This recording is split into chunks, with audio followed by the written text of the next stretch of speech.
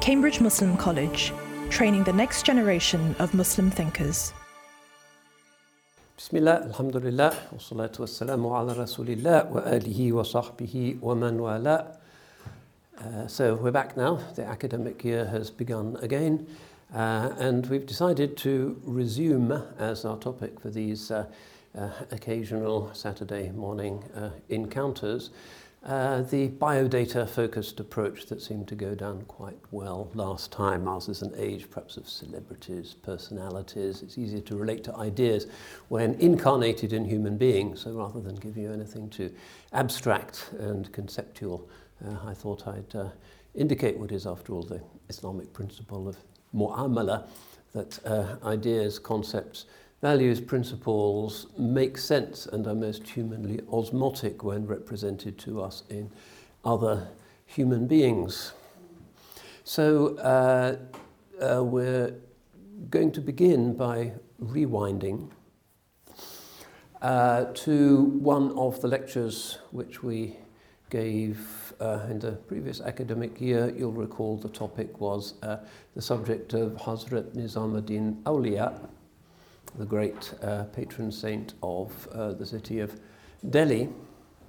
Not because I want to retell that story, but just to try and help us to consider how things have changed and how things have not changed. That was the 14th century, died 1325, and became really the great unleasher of the primary energies of Mu'aynuddin Chishti subsequently, and made the tariqah a mass movement, an engine of Islamization and conversion. You'll recall that at the age of 23 he became the Khalifa of Baba Farid, who was separated by only one name, Bakhtiyar Kaki, from Mu'aynuddin Chishti of Ajmer himself, so a very high sanad, and becomes this incredible powerhouse of Islamization. And he is generally regarded as the founder of the Nizami branch of the Chishtiya. But there's another one which in so many British mosques is better known, which is the Sabri branch. If you look at those picturesque posters in the Brelvi mosques in particular for the next Milad Sharif or some Orf, you'll see that it's the Sabiriya who tend to prevail with a particular presence in Kashmir, Mirpur and those places. And the Sabiris come from another branch from Baba Farid, Maulana Ala Eddin Sabir. Sabir, not actually his name, but a eponym, just means patient, a person with sabr because of various feats of endurance and zuhud that he represented during his lifetime. And his mother was actually Baba Farid's elder sister, a lady by the name of Jamila, so there's a genealogy there. And his famous, as an example of his sabr, they still tell you the story today, that even though he was entrusted by Baba Farid to look after the langar, the place where everybody would be fed and the poor would be accommodated at the dergah. He was in charge of it for 11 years, but thought it was not appropriate that he should eat from this food himself because it was food for sadaqah. And so after serving everybody, the usual scene of enormous cauldrons of rice and ghee, and he would, after cleaning up, he would go off into the nearby sort of forest and wilderness area. Middle Ages, so much of India was uncultivated, and find some roots and berries on which he nourished himself for 11 years. It's an example of the principle of wara, of scrupulousness, that the ulama tend to maintain in not eating from the income of awqaf and that which is destined for the poor. So this is the principle of the Chishtiya Sabiriya, and it continues to be a principle to this day. So we now fast forward to see how this tariqah engages with the new environment of colonial India. The end of the Delhi Sultans, and then the decline of the Mughals, the First Indian War of Independence, the so-called Mutiny, 1857, and the very hard questions posed to the ulama and the Sufis across the course of the 19th century regarding the relationship to this new non-Muslim polity with its unheralded military and infrastructural prowess. How could these ancient saintly traditions, these ways of holiness, actually fit in what was nominally a Christian, but in practice a kind of materialistic, pragmatic, imperial, colonial reality? How could this face-off actually develop? So we fast forward to Saharanpur, central India.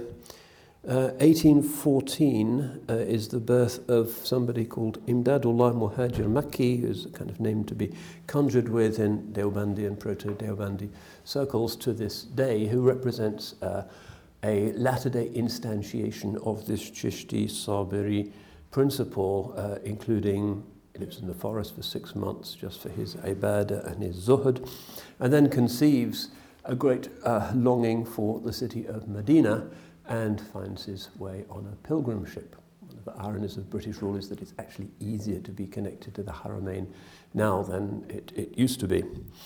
And then in the First Indian War of Independence, 1857, he leads an army against the British and is briefly victorious, and then finds himself persecuted and exiled to the Hijaz, and lots of stories are told about him and his zuhud, very representative of this tradition. For instance, he maintains the ulama's tradition of marrying people who are in need, rather than our current sort of checklist approach. She has to have this kind of complexion, and she has to have a PhD, and she has to be blah, blah, blah, otherwise our ego is not satisfied. It's a custom of the ulama, and you find this in Ibn Hajar and some of the medieval Middle Eastern ulama as well, to look for people who are needy. So his wife is a blind widow, and he cares for her, and this becomes one of the traditions of the tariqah. So he dies at the end of the 19th century, still in the Ottoman period, and is buried at the Mu'alla, which is the big cemetery in Mecca. Generally in the subcontinent you find quite often people call themselves Makki or Madani, they like titles. This doesn't really necessarily mean that they spent a lot of their lives in those places. It's more an indication of what they would call an ishtiyaq, in other words, a particular spiritual connection. You have a great longing, a particular sense that you need to be in Mecca or Medina, and therefore that spiritual allegiance, that affinity is what is generally alluded to by these monikers. So he writes a tafsir, the Iqlil al-Quran, but mostly Haji Imdadullah is famous for producing an outpouring of amazing Persian poetry and commentaries on the great Persian Sufi poets. He has one of the great commentaries on the Masnavi of Maulana Rumi, for instance. So somebody who is already a completely traditional Persianate subcontinental alim, but is having to deal with the British and is riding steamers to the Haramain and is straddling the two worlds. And in many ways, that East-West dichotomy was more intense for people in the 19th century than it is for us today, because we're already so westernized. Look at the way we're dressing, and we eat pizza, and we're already kind of hybrid creatures. But back then, it was a much more intense and absolute thing, and it was experienced as such not just by the Indians, but by the British as well. It was two worlds, and how you inhabit or cohabit with two worlds was one of the big questions for the ulama, really across the ummah. One of his leading disciples was Maulana Rashid Gangohi, again a favourite for the nostalgics of the Deobandi tradition, also from Saharanpur, and along with somebody called Maulana Qasim Nanawutbi. They are both murids of Haji Imdadullah, so they're from this Chishti Sabri tariqah, and together they are generally regarded as the co-authors of Darul Ulum Deoband. So Gangohi becomes the first director, and also the sister college, Mazahir al-Ulum in Saharanpur, which is kind of from the same period and has the same orientation. And he dies a little bit later in 1905 and remains in India. So Deoband, obviously one of the major sort of transformations in the intellectual infrastructure of the subcontinent in the 19th century. And what's really going on there is that they see the inevitability of British power. They have decided not to leave, to go to those few Muslim places that are still independent, Afghanistan, the Ottoman Empire, wherever. They're going to try and hang on in order to reform the Muslims. Later on, the Tablighi Jamaat movement comes out of the same kind of circle and mentality. But to create networks of scholars in a more formal way than had been normal beforehand. Most of Islamic history, madrasas are kind of founded by some local bey or prince, and he brings somebody to teach there, or the scholar founds it and gets an endowment. It's very local. It's not really networked with anything or anyone else, with a few exceptions.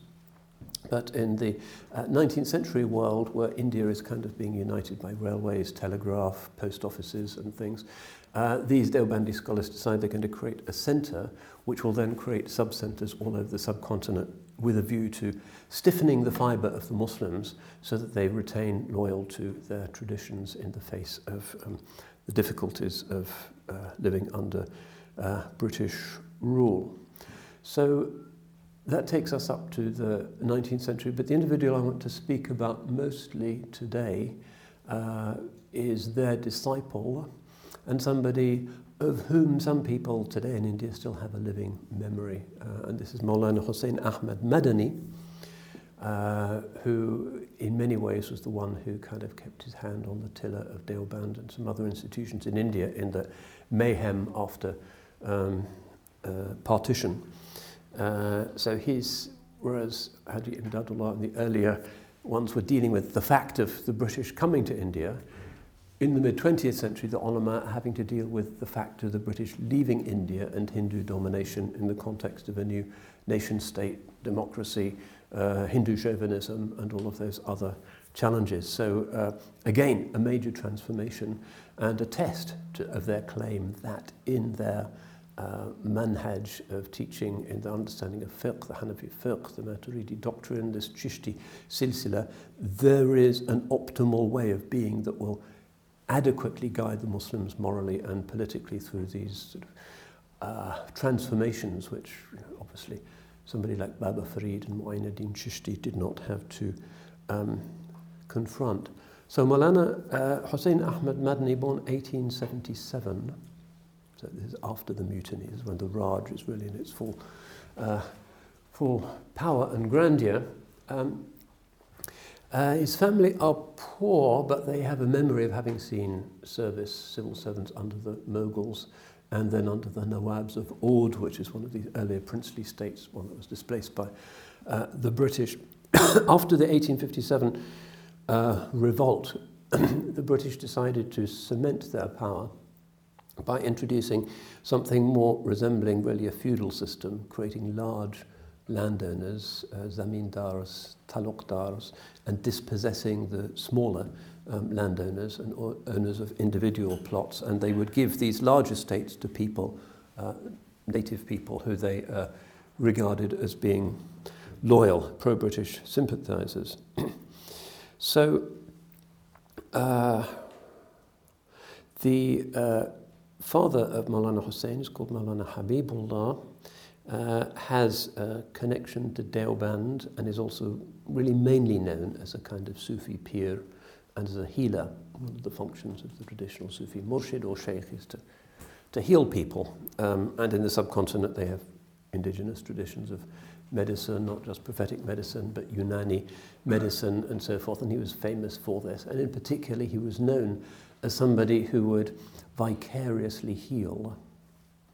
In other words, you went to him with a bad shoulder, and somehow the bad shoulder would be transmuted into the shoulder of Maulana Habibullah, and you'd feel fine, and he'd then have to deal with it in his own self, with exercises and so forth. And there would be infectious diseases as well as physiological ailments. So he's from that really very medieval world. In the city of Faizabad, which is the old capital of the Nawabs of Oud, which is right across the river from Ayodhya, of course, which is a flashpoint. Then it was a mainly Muslim town.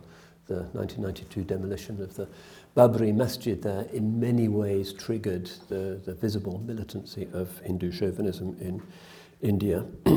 A very diverse place. Big Hindu festivals all the time. Lots of Shi'i communities in that part of India with their Imam Baras everywhere and their Muharram rituals. So a very kind of pluralistic place with a slight Muslim majority, but basically it's cosmopolitan India with everybody being neighbours to everyone with often tensions as well as conviviality. So Maulana Habibullah has 5 sons, and he wants them all not to go to the British schools or the missionary schools or reformist schools, but to have a traditional Deobandi type education. Hussain was the one who liked to play most. So his father actually sent him away to Deoband to board there, to become a Maulvi. In those days in Deoband, it was normal for the students to stay in the houses of the scholars. They didn't really have a dormitory system at that time, so there was a strong kind of father-son relationship that developed between teachers and students.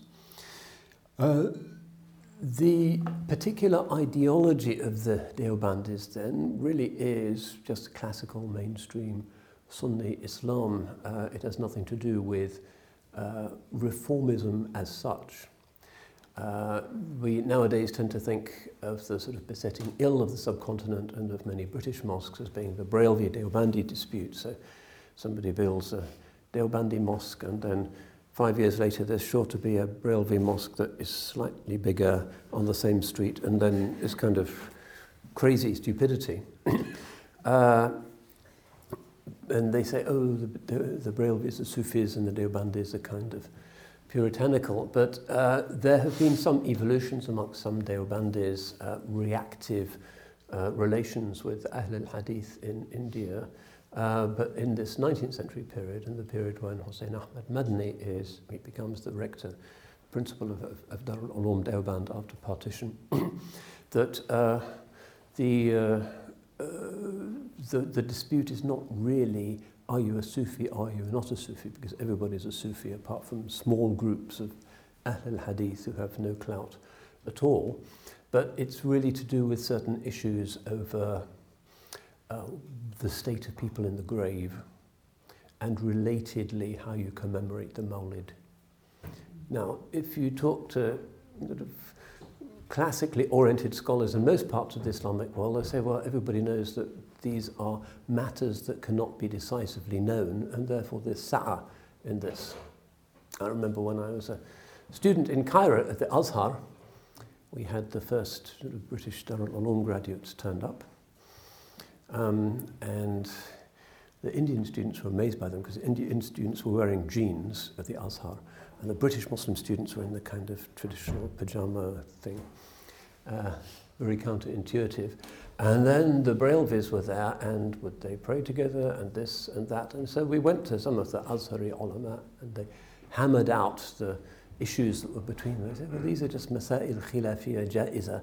These are permissible points of dispute, because when it comes to how conscious somebody is in the barzakh, whether they can hear you, whether they can pray for you, these are issues which are not decisively resolved in Quran and Hadith, and the ulama have taken different views, and that's like a dream world, and it's difficult for us in this world really to conceptualize it. So in the end, neither the Deobandis nor the Brailvis were happy with the Azhari scholars' recommendation. I guess they wanted something a bit more polarizing. But this, in the 19th century, this became a very big disputational matter, and even affected some of the politics and the boundary drawing of partition. But the thing to bear in mind is that they take themselves to be simply the inheritors of a Sufi tradition, and the Chishti Sabri tradition is in many ways quite an ecstatic devotional tradition. The Naqshbandis tend to be historically a bit more sober. But in any case, individuals impose their own stamp on these as much as tradition. So he's been sent by Maulana Habibullah to study in Deoband. So let me just see if we can find a reminiscence here rather than just having my voice for the next hour.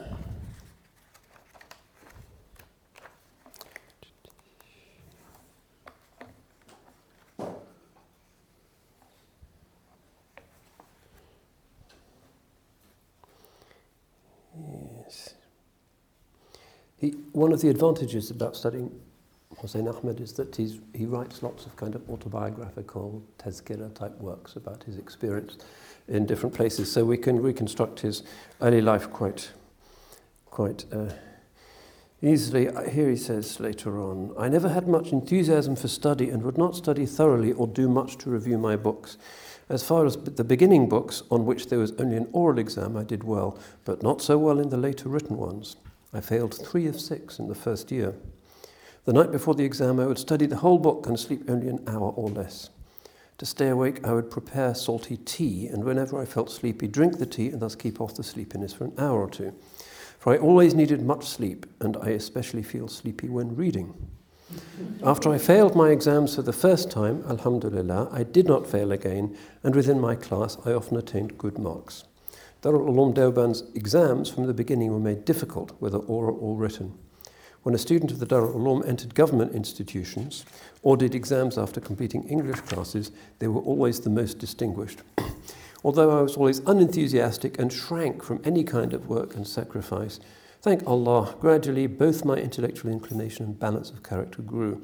At the very beginning, my interest was in logic and philosophy, and in literature and hadith.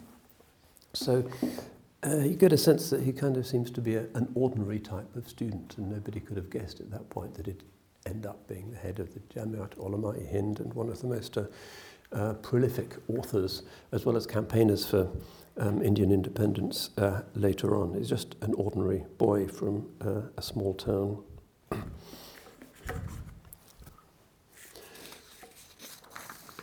So, in the midst of this, he gets a message from his father, who has experienced what they call a jadba, in other words, an inner, overwhelming yearning to go and live in one of the holy cities. He wants to go and live in Medina. So the whole family are to move, and he ends his studies in Deoband.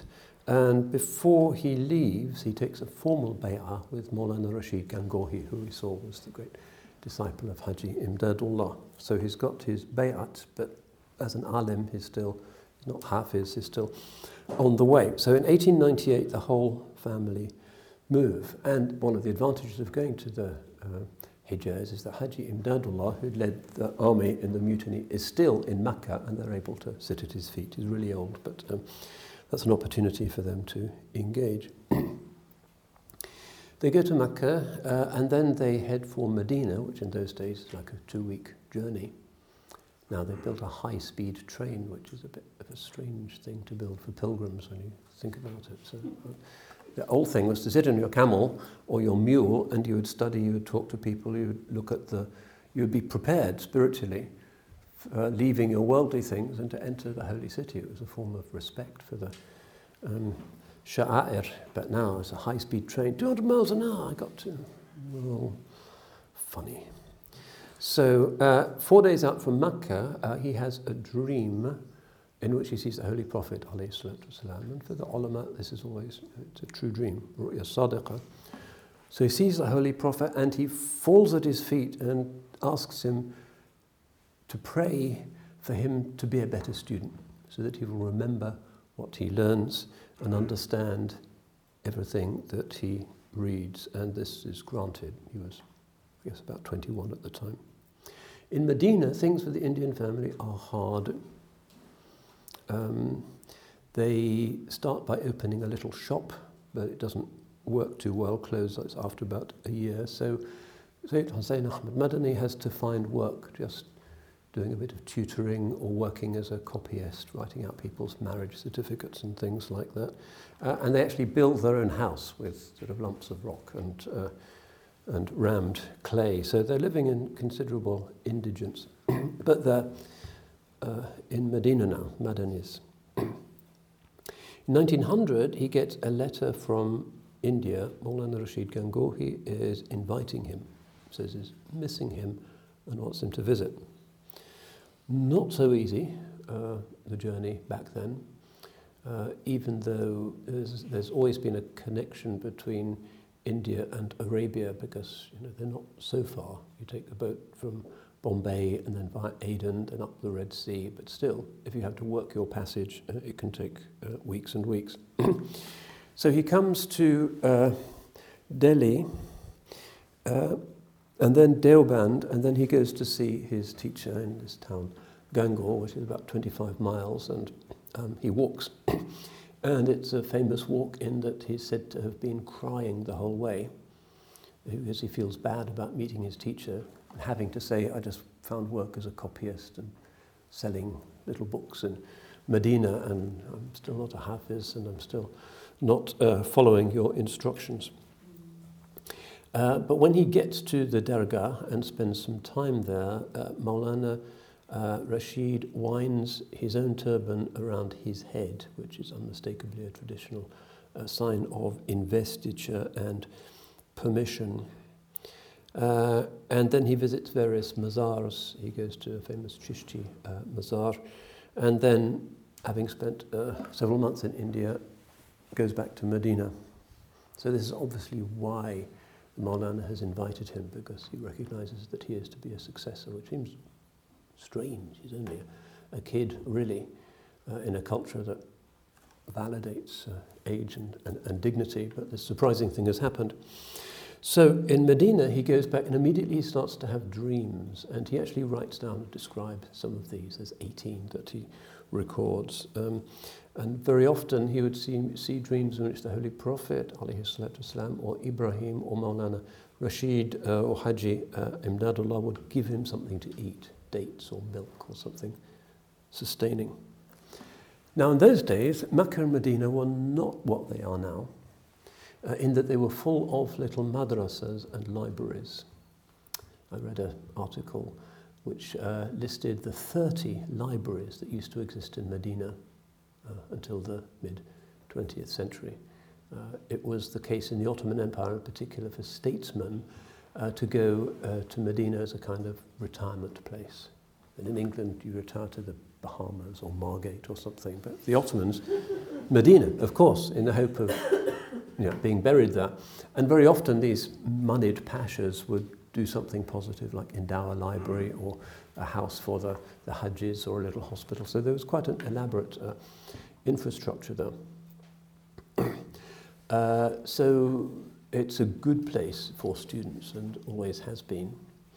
And one of the reasons why the Haramain have been particularly critical in intellectual exchange in Islam is that, if you can imagine, before jet aircraft or trains or steamships, the Hajj, which was your obligation, had to be very carefully thought out, because to get there from West Africa or Indonesia or Samarkand or somewhere, you had to make sure that you got there well in advance, because if you missed Arafat, you have to wait till the next year. There's no way of, if you missed Arafat, that's it. So people will get there well in advance, and as the months drew, particularly from Ramadan to the Hajj, the Haramain were like university towns, and there would be great ulama from everywhere engaging. And also the smaller madrasas would be really busy.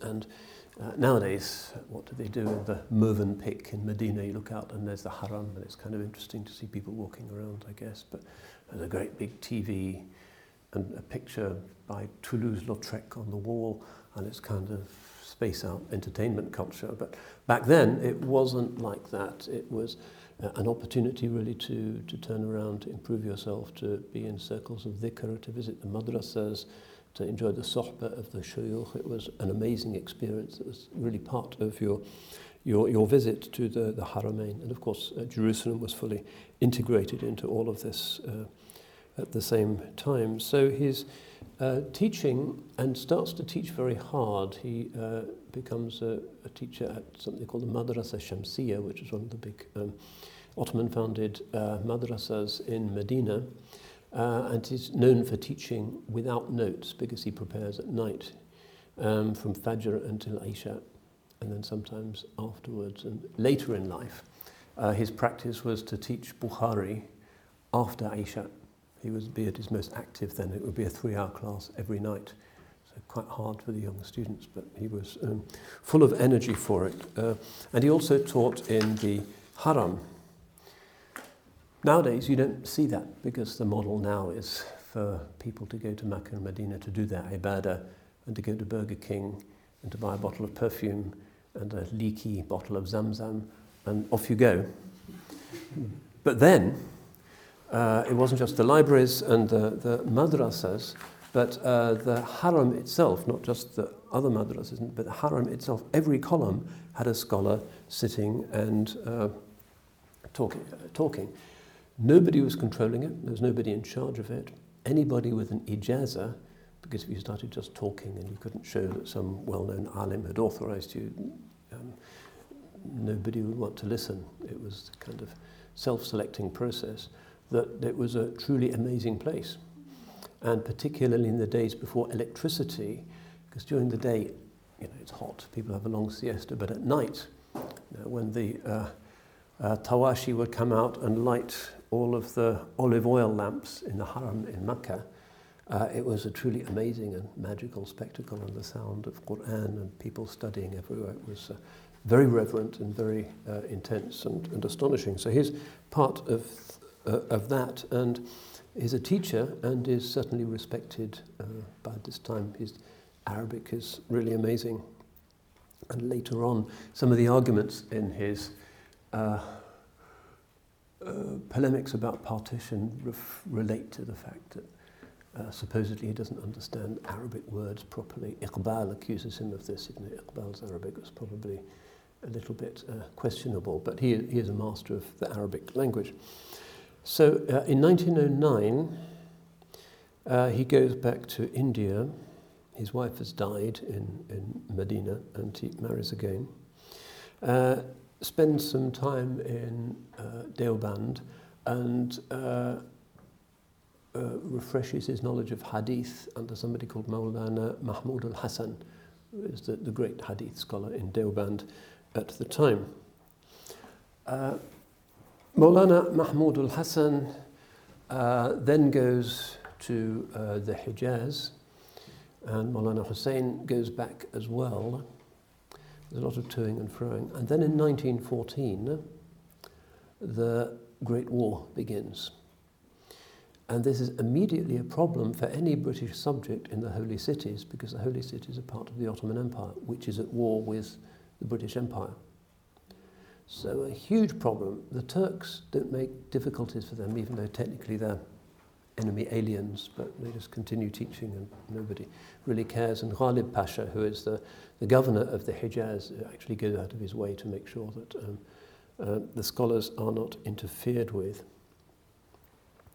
But the Ottoman Empire is really no match for the British Empire on one side and the Russians on the other. And on a visit to Mecca in 1916, the Arab revolt takes place. Lawrence of Arabia and the Sharif Hussain and all of that romantic nonsense, which was basically just a piece of imperial manipulation and mischief making after the British had failed so catastrophically at Gallipoli. 250,000 men died or fell with casualties on either side. The biggest ever defeat the British Empire suffered really was by the so-called sick man of Europe in the Dardanelles, Churchill's greatest debacle. So the idea was to weaken the Ottoman Empire by trying to detach the Arabs from their loyalties to the Sultan Caliph in Constantinople. That had already been done successfully in the 19th century to detach the Balkan provinces, which, as we saw with the Ebu Saud lecture, were really considered to be the heartlands of the Ottoman Empire by the Ottomans themselves. But with the Balkan Wars in 1912, Albania went, what's now Macedonia went, southern Montenegro, western Thrace, and there's just a little kind of amputated stump of Turkey in Europe, which is still there, but it's not on the borders of Austria any longer. It's small. So they wanted to do the same thing to the Arab provinces. The trouble was that the Arabs weren't really nationalist, unlike the Serbs and the Bosnians and the Albanians and the Greeks and the others, because they were thinking in more specifically religious terms. They remembered the Crusades unhappily, and the Sultan Caliph, particularly Sultan Abdul Hamid, were really popular in the Arab world. Abdul Hamid did a lot for the Haramain. He built the Hijaz Railway, and nobody saw any point in rebelling. So the British eventually had to bribe a few tribesmen. No Arabs ever defected from the Ottoman army to go over to the side of the British or the Arab rebels. The Arabs in the Ottoman army were completely loyal and also fought at Gallipoli, incidentally, and on Enver Pasha's mission into the Caucasus, which wasn't a great success. So they just saw themselves as Ottomans. So for the British, this was a problem. So they managed to get the Sharif Hussain in Mecca with a promise of sovereignty after the war. Told him, sun has set on the empire of the Turks.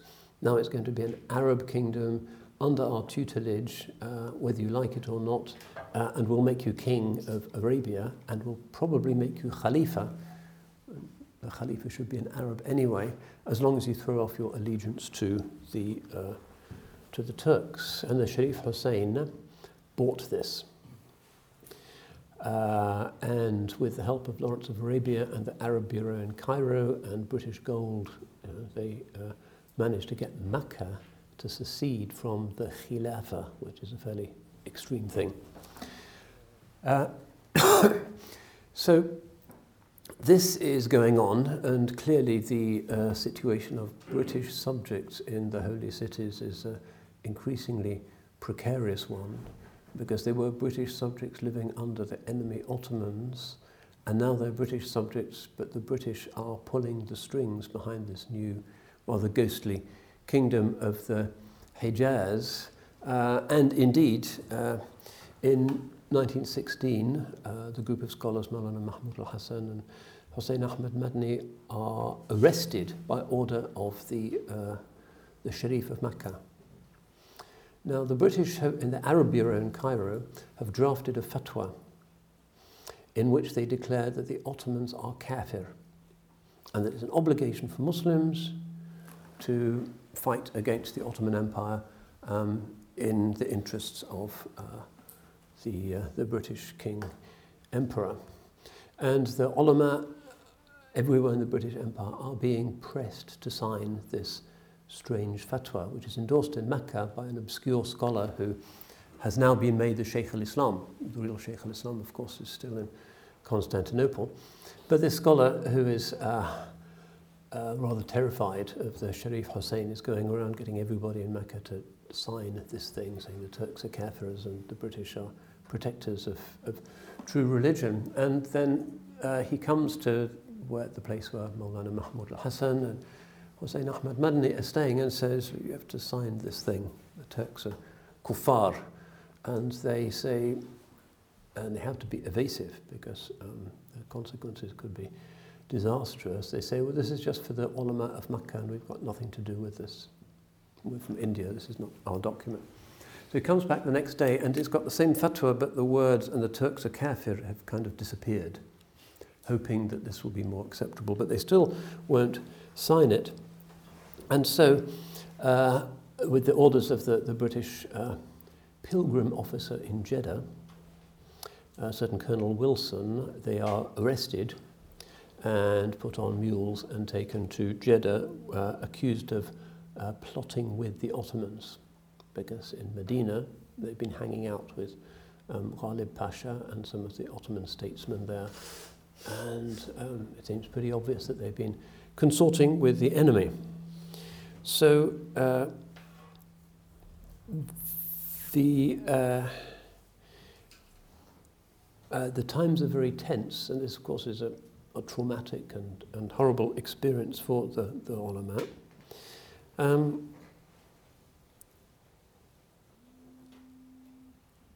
So they're taken to Jeddah under guard, and we have to ask ourselves why the British are doing this.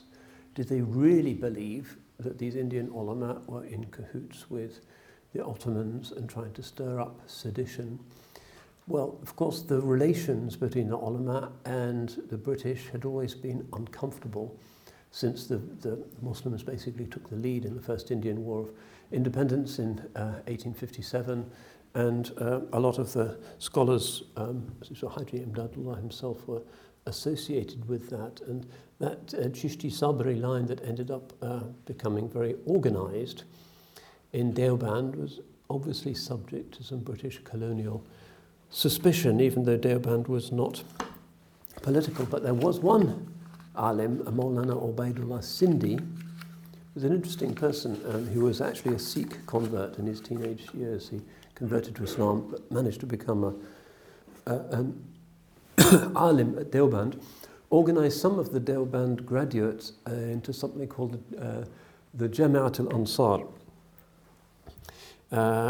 which again was not really political or explicitly anti-British, but clearly was some kind of mobilised group. And Maulana Mahmud al-Hussain had a close relationship with him and was constantly corresponding with him. So we have Ubaidullah Sindhi, during the First World War, goes to the northwest frontier province, all of those 7-foot-tall frowning Pashtuns, to try and foment a rebellion against the British. They're always rebelling against everybody and against each other, but this is to be a jihad against the British specifically in order to establish an independent India, to meet up with Muslims in Central Asia, who will then rise up against the Tsar because Russia is in disarray. And he writes a letter to Mahmud al-Hassan telling him what he's doing and asking for his support. Now the British, through a spy, intercept the letter, which is written on silk to make it easy to hide. And this is called the Silk Letter Conspiracy, which is one of the episodes of the British Raj in India. And as a result, Mahmud al-Hassan immediately comes under suspicion, which seems to be why the British have had him led away under arrest with whoever happens to be in his house at the time. Now, this starts to politicise them a lot more, because it's very obvious what the British are up to in the Hijaz. The Arabs are still staunchly pro-Ottoman, but these wild tribes have been told that they will get British gold and the right to pillage Damascus if they fight with Lawrence. It's very transparently a piece of imperial manipulation. And although we think of that period and the parceling up of the Middle East according to lines of colonial influence, the creation of countries like Lebanon and Jordan and Iraq, places that had not been countries before, lines that were drawn across the desert by a bunch of men in a smoke-filled room in at the Palace of Versailles, as the kind of original sin that has caused the instability of the Middle East.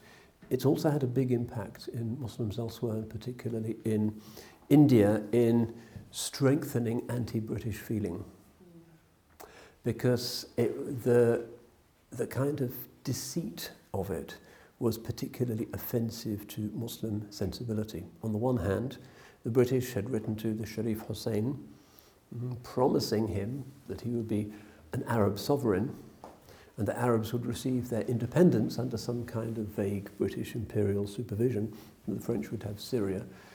But they'd also signed secret Sykes-Picot Accords. So Mark Sykes, our former principal here, Mohammed Assad's written a great book about Mark Sykes in that period, where the British and the French had secretly written another agreement saying, no, these silly Arabs aren't going to get any kind of independence, it's just going to be colonial rule. The British will get Iraq, and the French will get Syria and Lebanon, and file closed.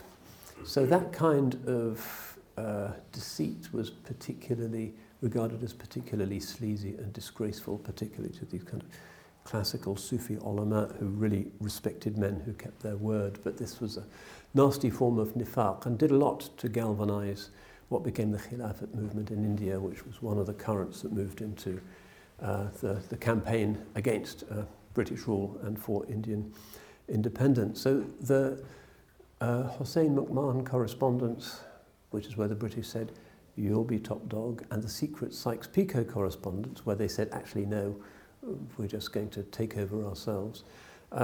Very significant documents. If you've seen the film A Dangerous Man, which is basically about the betrayal of the Arabs at the Treaty of Versailles, you'll see that, and they're still really angry about it. I remember once a Jordanian taxi driver saying, we're not really Jordanians. You always have to be polite to taxi drivers in the Arab world. No, we're not Jordanians. It's all sham, it's all sham. Palestine and Lebanon and Syria and all those silly countries, we always used to be together. We speak the same kind of Arabic with the same people. Just you British who kind of ruined everything. So, all right. Probably correct. But the British, of course, thought this is imperial planning, this is going to go on forever. They never really thought that they would be independent countries. But in any case, these are very, very traumatic times. And it's like 100 years ago, and everybody's been commemorating the end of the First World War and the Battle of Verdun, the last post, etc., etc. But Europe kind of has recovered. But the Middle East, still suffering. You should read David Fromkin's book, A Peace to End All Peace, where he talks about the catastrophes of the map drawing that took place at the Treaty of Versailles. Let's create a place called Yugoslavia, they thought. Let's put Albanians in it, and Slovenes, and Croats, and Serbs, they hate each other, and Bosnia, and Montenegro. It'll be the Kingdom of Yugoslavia. It's never existed before. And then, of course, when authoritarian rule ends, Tito dies, Milosevic takes over, bang! Yes, it's an unreal nation state. And the same happens for so many of those fantasy states that were created at the Treaty of Versailles, Iraq. Let's put the Kurds together with the Sunnis and the Shia and the Turkmen and the Yazidis and the Christians, and it's going to be just great. Kind of handy for extracting oil, I guess. But that didn't work so well either. In any case, a century has gone by and we're still suffering the peace to end all peace. But for the Indians, they could see what a momentously awful thing was being done, that these places that had been united under the Khilafah and before that under the Mamluks for 1,000 years or more were now going to become Syria and Lebanon and these strange borders, dividing people and checkpoints everywhere and passports. This was a monstrosity and really tended to exacerbate anti-imperial and anti-British feelings. So the Silk Letter conspiracy is part of that. People are really angry. So they're under arrest in Jeddah. They don't know where they're going to go, but they assume they're going to be taken to India. But they're not. They're put on a ship and taken to Egypt. They stay in a kind of encampment, the prisoner of war place just outside Cairo. They're interrogated by a tribunal where they make the fatal admission that actually the Turkish rule in the Hijaz was a lot better than the Sharif Hussain. And the verdict on that was that they were disloyal and that they should be interned on the island of Malta, the opposite direction to India. And they're sent with a lot of prisoners of war, basically Ottoman loyalists, Ottoman officers and others, civil servants who are going to be interned. And the sea voyage is somewhat dangerous. There's submarines and it's wartime. But Maulana Hussain Ahmed has a piece of the turban cloth of Haji Imdadullah, tears it up and gives one to each of the members of the group for tabarrukat in order to keep them safe during the sea passage. So he arrives in Malta, and it's a huge prisoner of war camp, about 3,000 prisoners of lots of different nationalities. There's kind of Prussians with monocles, as well as sort of Syrian pashas. Everybody is there. 4 layers of barbed wire outside. It's like like Kolditz, but really multinational, and the pro-Ottoman Egyptians and Syrians, Lebanese, Palestinians are there as well. So they organize a mosque, they get prison blankets and they create a mosque. And the Syrians, who are real Ottoman patriots, managed to stitch together an Ottoman flag and keep raising it to the annoyance of the British guards. And it's the usual situation in any prison where there are interrogations and then spies and stool pigeons, and petitions are coming from India because these are like the best known Muslim scholars in India. So people are writing to the British saying, you can't arrest our Maulanas.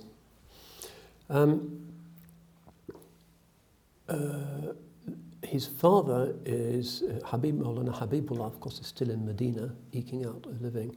When the Sharif Hussein's forces, after the siege of Medina, which is a very kind of heroic event, and the last train to leave Medina railway station, going north when the Sharif Hussein's forces are besieging the city, it has they take the relics of the Prophet's mosque with them, the Prophet's sword and his turban and the athar and the tabarrukat that have always been kept in the haram in Medina, taken up, and everybody's weeping. And of course, they're still in Istanbul to this day, where you can see them. That siege is something worth reading about. But the Sharif Hussein's forces take over, and so Maulana Habibullah is arrested. But he's arrested by the Turks, that's right, as a British subject under suspicion, and is taken off to Edirne in European Turkey, where he dies.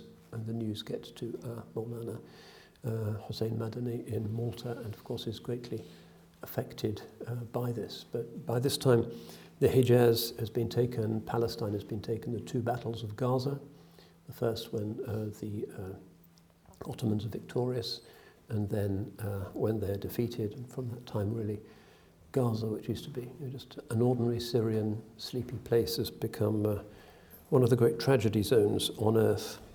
And somehow these ulama, the Muslims who saw the collapse of this ancient traditional order, somehow intuited the human catastrophes that were to come. And in our time, it still goes on. Look at the governability of Syria and Iraq, and it's all from that period. Iraq, under the Ottomans for 400 years, didn't have a single major episode of sectarian conflict. Not one. The Ottoman sultans used to send purses of gold to endow the Shi'i shrines at Karbala and Najaf and the Qazimain, and that was just kind of normal. They were just neighbours. And now look at it. So there was something of an intuition in many Muslim souls at the time that some kind of great darkness is coming.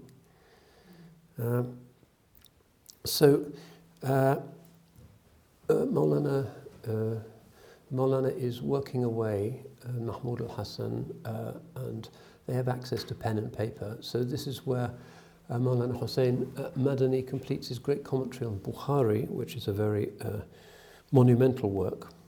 But they do a lot of dhikr, and they have a very holy presence. So the British guards, when they go past them, couldn't stop taking their hats off to them, which is not prison regulations at all. You don't find a guard in strange ways sort of taking his hat off to a particular prisoner, unless it's a mafia boss who can threaten him. But just out of respect for a prisoner, the prison environment isn't like that. Sometimes the British guards would even bow to Maulana Hussain Ahmed, because holiness has an effect. People have an extraordinary charisma. And some of the Syrian prisoners there, mostly from the Ottoman Navy, took bay'ah with him, and the tariqah started to spread in Syria. So we have another, let's listen to his words again. 45.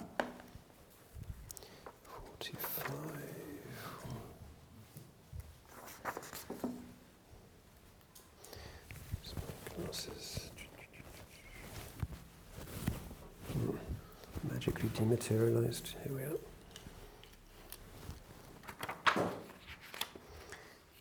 We actually have a book, Asirani Malta. It's in Urdu, but there's an English translation. We have it in the CMC library upstairs, which is a very detailed account in a kind of traditional fada'il or manaqib genre. It's like his miracles and the people who converted at his hands, and it's a spiritual prison diary. So later on, Maulana Hussain Ahmed, writing about his teacher, wrote this: in short, the truth of the matter is that Maulana Mahmud al-Hassan in his whole life had never had such an opportunity for spiritual work, inner progress, and intimacy with his true beloved like the days of his stay on Malta. It was a true gift from Allah for achieving the stages of inner progress. The eternal writer made this journey and this imprisonment the means for achieving those stages he had fixed for him from eternity. And once achieved, he sent him to his homeland and then summoned him. So Maulana Hussain Ahmed, who's a very apt student by now, learns Turkish while he's here and completes finally his hifz of the Quran, and is really well known for showing and being esteemed by all the prisoners for having amazing compassion for them all. So another text from this amazing diary.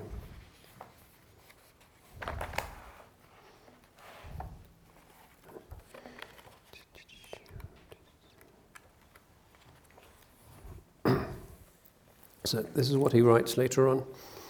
Among these 3,000, some were Muslims, some Christians, some Jews, some Catholics, some were black, some white, some Eastern, some Western, some civilian, some military, some Asian, some African, some European, some Turkish, but trouble joined all in such a bond that each was ready to sacrifice his life, and in his heart everyone breathed well-being for the other. This was an extraordinary vision, as if the differences of religion, nation, and homeland had completely disappeared from the human world, as if each was the other's real brother. Everyone viewed the English officers and soldiers with real anger, but looked at each prisoner with an eye of dignity and respect. So this goes on. 11th of November, of course, the 11th hour of the 11th day of the 11th month, the armistice is signed and the guns fall silent. They expect to be released, as they're getting newspapers, they know what's going on. But the Arab Bureau in Cairo, which is planning this new British-French suzerainty over the Middle East and is also interested in India, because Aden is for a long time administered from Bombay, decides not to release them because they are undesirable Indians and Mohammedan malcontents. They haven't actually been able to convict them of anything. It's just kind of hearsay, rumour. We think you were in this majlis with the Ottoman Pasha, and we think that you've been corresponding with Ubaydullah Sindhi, and why did he send you this letter? But they can't actually convict them of anything. In 1920, finally, because there's no evidence at all, and there's a lot of pressure coming from Indian Muslims, they are released. From Malta back to India, it takes them 3 months. Chaos after the war, the Middle East is in uproar. They don't have any money, but they are met by a rapturous crowd, a welcoming party at the docks in Bombay. Gandhi is there, the Deobandi leaders, and also activists of a new movement called the Khilafat movement, which is an Indian Muslim movement concerned at British and ultimately Kemalist plans to abolish the Khilafah itself in order to facilitate British rule. He didn't go back to Medina, but his experience in prison has turned him into a kind of activist Maulana. The Indian Muslims in this time of the Khilafat movement are very alienated by clear British anti-Ottomanism. Now, before this time, the idea of the caliph, the Khalifa, had never really been a very big idea in India. Until the early 16th century, the Delhi sultans, the Tughlaqs and so forth, had the Khalifa, the Abbasid Khalifa, who at this time was living in a kind of exile in a palace in Cairo, mentioned in khutbahs, but otherwise it wasn't really a live principle. And some of the Mughal sultans had made caliphal claims for themselves, but the list of titles was so gigantic: Lord of the Sun and the Moon, Lord of the East and the West, Master of the Horizons, Master of 1,000 Elephants. By the time you got to Khalifa. Nobody was reading that far, so it wasn't really part of their legitimation in the Mughal world. And of course, they were aware that it was a claim made by the Ottoman sultans, particularly in the 18th and 19th century, as Ottoman military fortunes started to wane. So the British then had this idea that the Sharif Hussain could be induced to declare himself to be Khalifa and could then bring the whole Arab world and maybe the whole Islamic world into British allegiance. There are letters from him that indicate this that have been released in the India Office archives. So in 1919, something called the All India Khilafat movement was founded out of anger at the kind of slicing up of the Arab world, the Balfour Declaration, what was going to happen to Palestine. And they were supported by Gandhi as well. And Maulana Mahmud al-Hassan declared his support, was given the title Sheikh al-Hind. And they lent their weight to many of the early Gandhian campaigns of civil disobedience, not buying British products and not standing up when a European entered the room, that kind of thing. Partnered with a lot of other Muslims, including, interestingly, some Cambridge-educated Muslims. Somebody called Saifuddin Kichlew, I probably pronounced that wrongly, was at Peterhouse here in the late 19th century. There was something called the Cambridge Majlis here, which was founded in about 1891, for not just Muslim, but there were a lot of Muslims in it, Indian students who were in Cambridge, and they would get together and talk society politics, talk about their aspirations. Later on there was an Oxford Majlis as well. People like Maulana Yusuf Ali, when he was in Cambridge, the translator of the Quran, he was at St John's College. Iqbal were all kind of, as it were, graduates of this circle of Cambridge-based Muslim intellectuals. So this is an opportunity for the Maulana to engage with some of the more kind of Western-educated Muslims in India who are often much more active as nationalists than the ulama were, who tend to prefer the traditional distance that the ulama maintain from the sultan.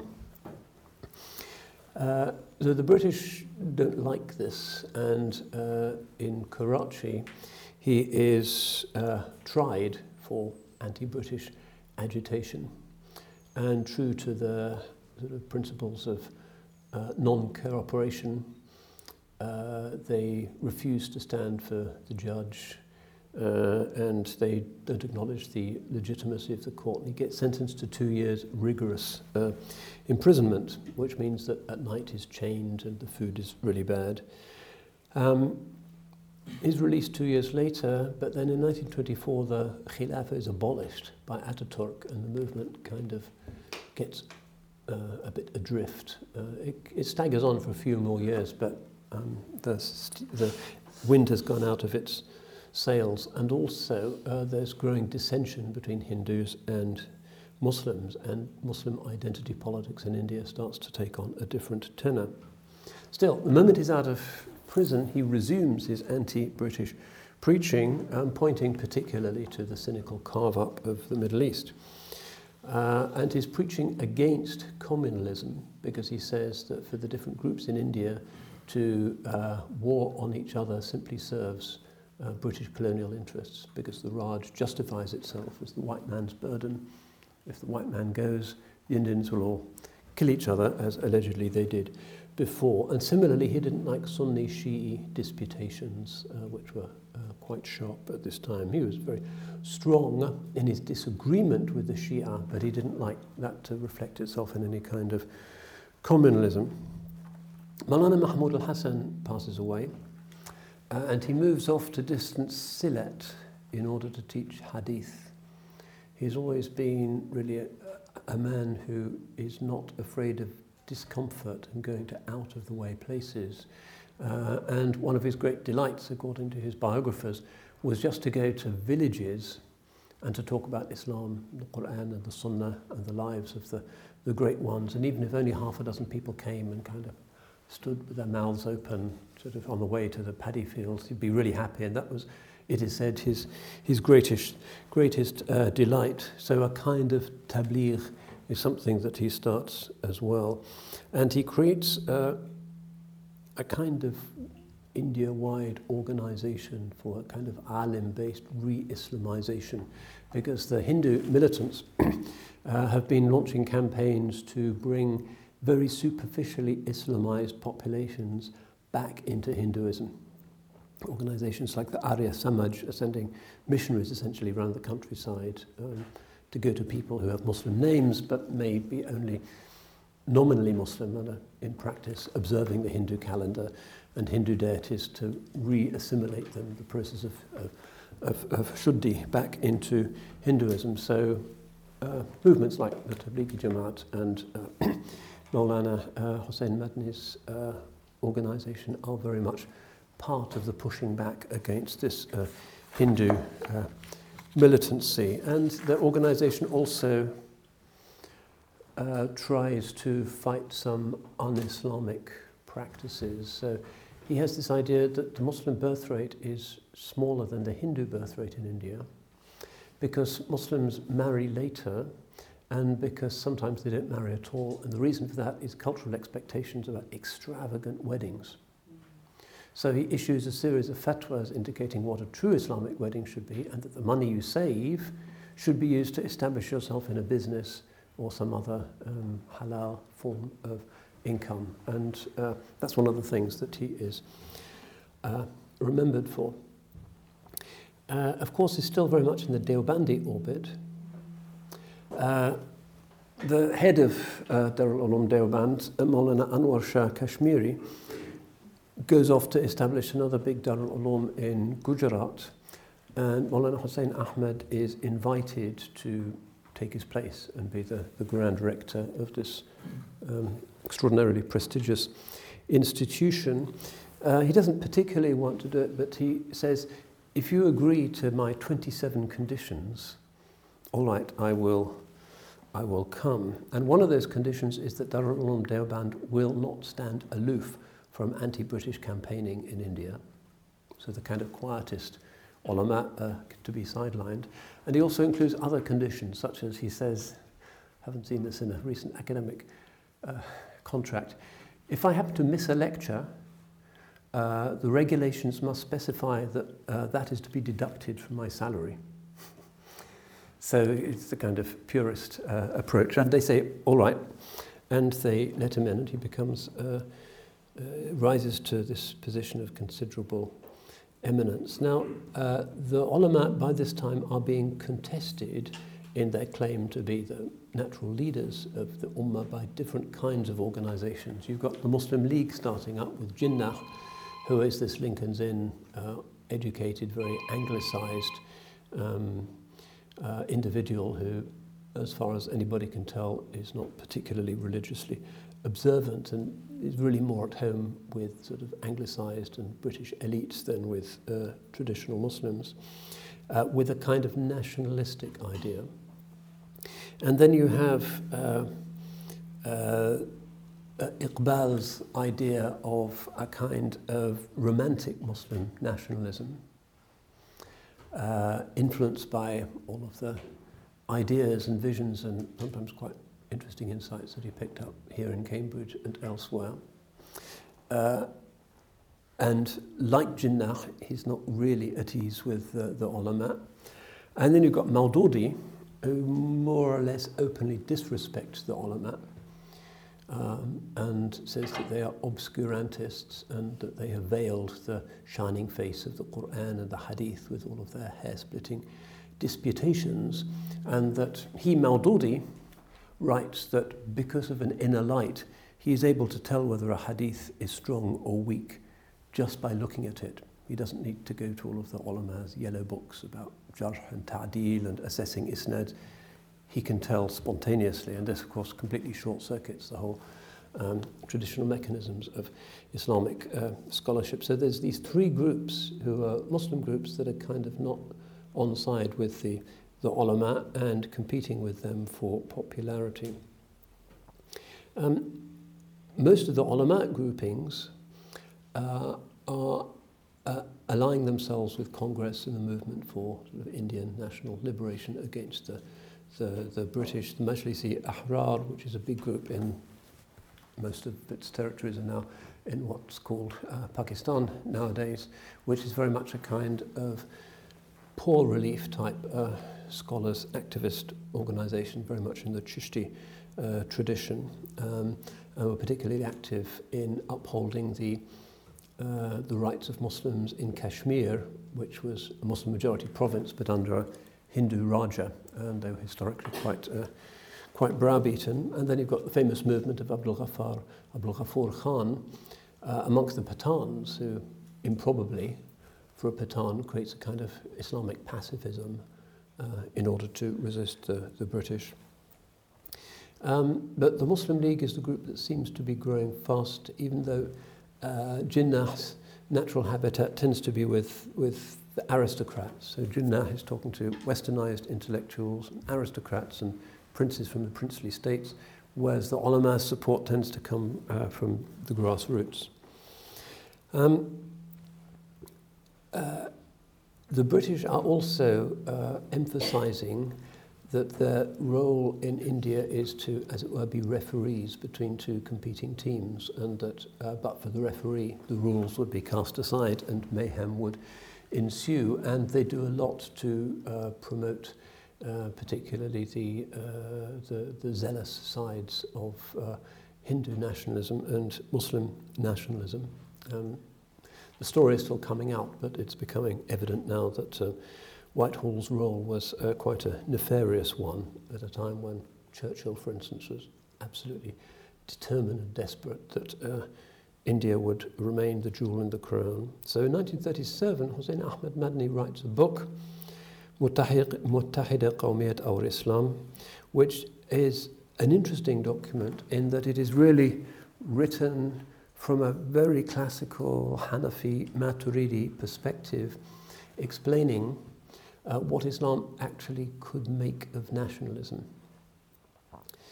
which is the dominant ideology in the world at the time, whether of the left or of the right, and certainly the way in which anti-colonialism was expressing itself.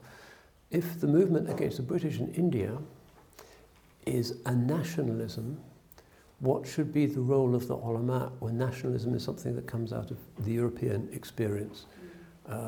What on earth can be our role in this? Do we just go along with it?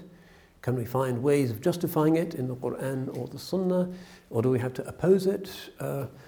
Or do we have an alternative vision? So he proposes a kind of alternative vision. And he is very much targeting these different voices, Iqbal, Jinnah, and also Maududi, who he sees as people who are speaking for Islam, but not really with a sufficient knowledge base and a sufficient authorization and continuity with the classical past. So in many ways it's a restatement of the classical, even medieval Islamic understanding of how government works. And Iqbal writes a poem attacking him. He's quite sick by this time, he dies the next year, but he writes a Persian poem in which he calls the head of Darul Uloom Deoband the Abu Lahab of the time, because he's apparently opposing the way of the Holy Prophet, which is about the Muslims and the Ummah and the traditional way. And then he writes a counter-refutation, and his understanding in India, because by this time things are looking quite dire, and he certainly doesn't want the region to be divided the way the British divided the Middle East, which seems to be the usual British policy. In power and when leaving power, you just divide it up into smaller bits and step back and watch the fun. But his view is that if you look at the classical Islamic sources and set aside sort of journalistic or philosophical or nationalistic considerations, you find that there are three principles that should be guiding the ulama looking at this. Do we stay with the British? Do we stay with the United India? Do we support the idea of cutting India up into Muslim and Hindu bits? There's 3 points, he says. Firstly, the Sunnah validates alliances with non-Muslims. So he talks about this famous constitution of Medina that the Holy Prophet forged with the Jews when he arrived there. There's plenty of other examples. You can collaborate politically with non-Muslims. Secondly, Muslims are people of faithfulness who keep their promises and are honourable neighbours. And thirdly, the Muslims belong in India. Hindu nationalists and a certain British narrative regard them as legacies of outsider conquest. But actually they are locals. This is Hindustan, is their country, and the landscape is full of mosques and zawiyas and graveyards, and it's Hindustan. Muslims are not kind of camping out. So his arguments are religious arguments, they're Islamic arguments, and his concern is that partition would divide the Muslims into maybe 3 different bits, but unite the Hindus. So in an attempt to avoid Hindu predominance in the region, it would actually cement it, because it would be the Muslims who would be divided and the Hindus who would be united. And he also has an aside at Maududi, who he calls, and he's never really abusive, he doesn't call anybody Abu Lahab, but Maududi he calls a journalist, a writer of articles and editorials, who should not be giving fatwas. Nobody's authorised him to give fatwas. So this idea of partition to him looks as if it's going to leave the Muslims in the lurch and destabilise the region the way the British destabilised and the French destabilised the Middle East. And his own bitter experience of seeing the consequences of the First World War in the Middle East probably informed this view. Second World War happens, and the future of British rule becomes even more ambiguous. Subhas Chandra Bose has taken a bit of the Indian army to side with the Japanese in the hope that a Japanese-sponsored Indian independence would be the best thing for the subcontinent. There's thousands of them, and they're just waiting in Burma to cross the border into Assam. The idea being that the Indian population will then rise up against the white man and welcome the joint Japanese-Indian liberators, which could have happened. The British were really unpopular, particularly given the manipulations of the Bengal famine in 1942, which is worth reading about.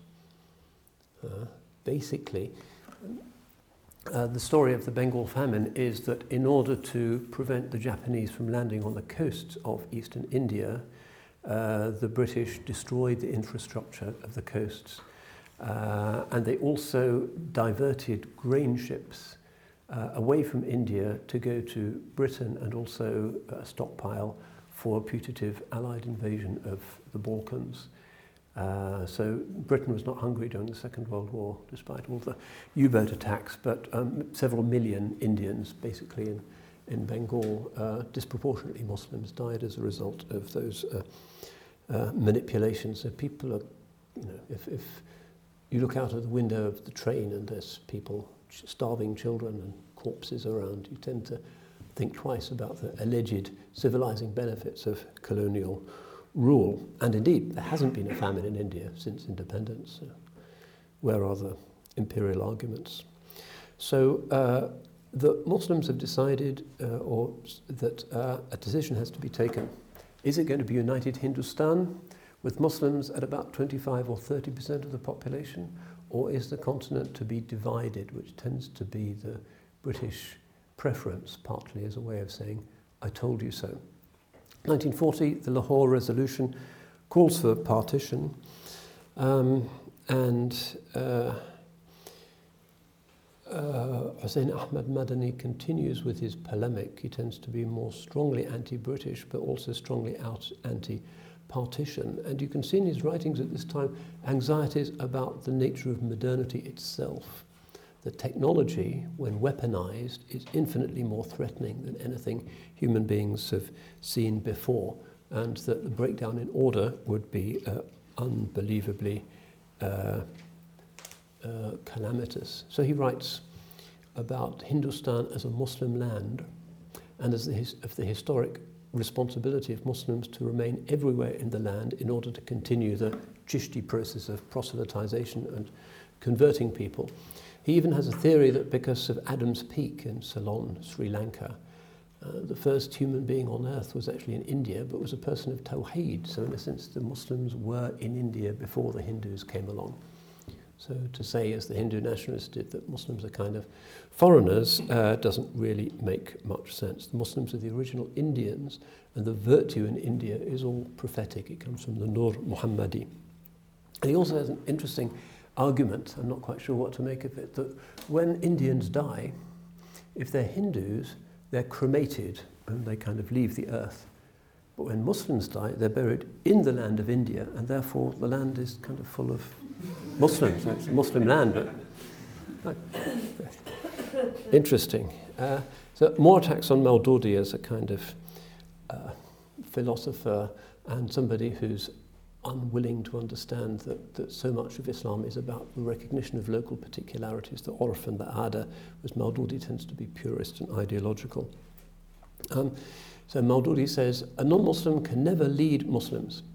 Remember, Maududi's been brought up in the Nizam of Hyderabad's domains, where the Nizam is ruling a substantially non-Muslim population, so he's used to that scenario. Then the Maulana says, well, does that mean that you could never have, for instance, a non-Muslim head of the post office, or a non-Muslim headmaster in a school, or a non-Muslim anything with any position of authority? He just doesn't accept it. And as for the idea of Islamic rule and Islamic government and Islamic state, he goes through it very meticulously and says there is no consensus amongst the ulama as to how the ideal form of government for Muslims should be. But one thing that you cannot have is the idea of Islamic law becoming enacted as statutory law, because the Sharia doesn't work like that.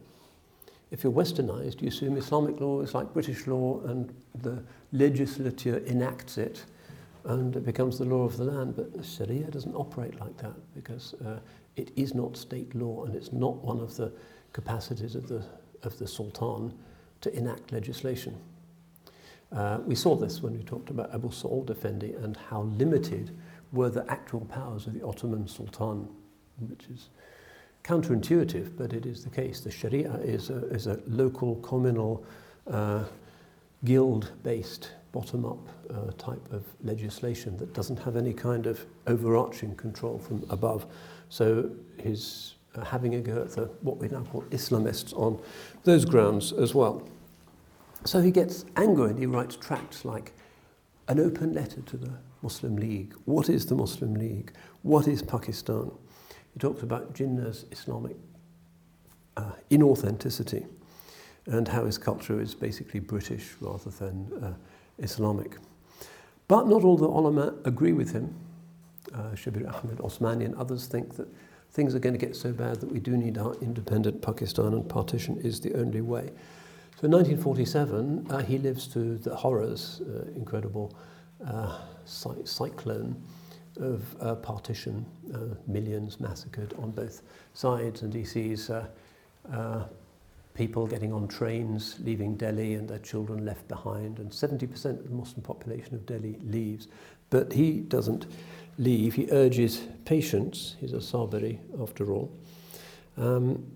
And together with Maulana Zakaria Kandahlawi, they issue a proclamation urging Muslims not to leave Delhi.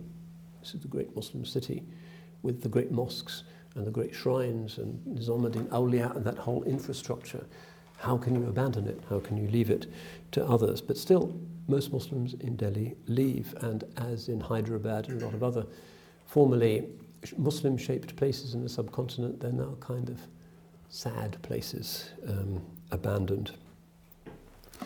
Partition takes place, nonetheless, despite his intentions, and he then turns Darul Uloom Deoband into something less political. The British are gone, and he focuses more on trying to uplift the remaining Indian Muslims to a reform of akhlaq and ilm, and becomes a sort of significant but not political figure in the early years of independent India. 1955, he makes his last Hajj, and just 2 years before his death, and he's able to go back via Lahore, via Pakistan, to visit his pupils. And then he goes on, because the borders were open in those days, back to Deoband, and I'm going to end with a quote that indicates that despite the politics and everything, he really should be seen as a selfless Sufi murshid. So this is one of the narratives of his train journey back from his Hajj. This is from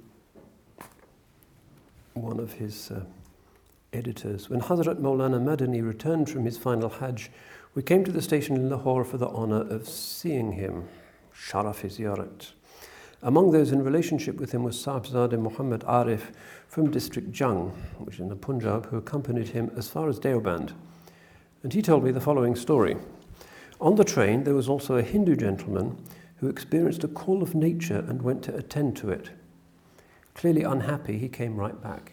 If you've been to public toilets in that part of the world, you'll understand why he came back and he was still uncomfortable. Anyway, Hazrat Maulana Madani understood what had happened and immediately gathered some empty cigarette packets and a jug of water and went and cleaned the toilet. Then he said to the Hindu man, "Please go, the toilet is clean, perhaps because it was night you couldn't see it properly." And the youth said, "Maulana, I saw how the toilet was," but he got up and went. He found the toilet was indeed completely clean. He was much moved and with great conviction said, "Your Honour's huzur, kindness, cherishing of servants is beyond comprehension." And there's so many stories that are told about him of that kind, which kind of indicates what sort of person the alim who is properly inflected by the suluk of tasawwuf can be. Complete selflessness and complete lack of self-regard, but concern for others. But of course his vision of a united Hindustan in which Islam would continue to progress didn't take place. We don't know what the end game will look like, but with both sides bristling with nuclear warheads and nationalists louder than ever on both sides, things are looking a little bit ominous. But in any case, history is in Allah's hands, but it is as well to bear in mind the struggles of that generation, lest we think that religion, an authentic ulama religion in its highest form, is about dichotomy and polarization, because it isn't. Adam is Indian as well. So, thank you very much. I've got to travel shortly, but inshallah I will see you all for the next instalment of these leadership lectures. Barakallahu feekum. Assalamu alaikum wa rahmatullah. Cambridge Muslim College, training the next generation of Muslim thinkers.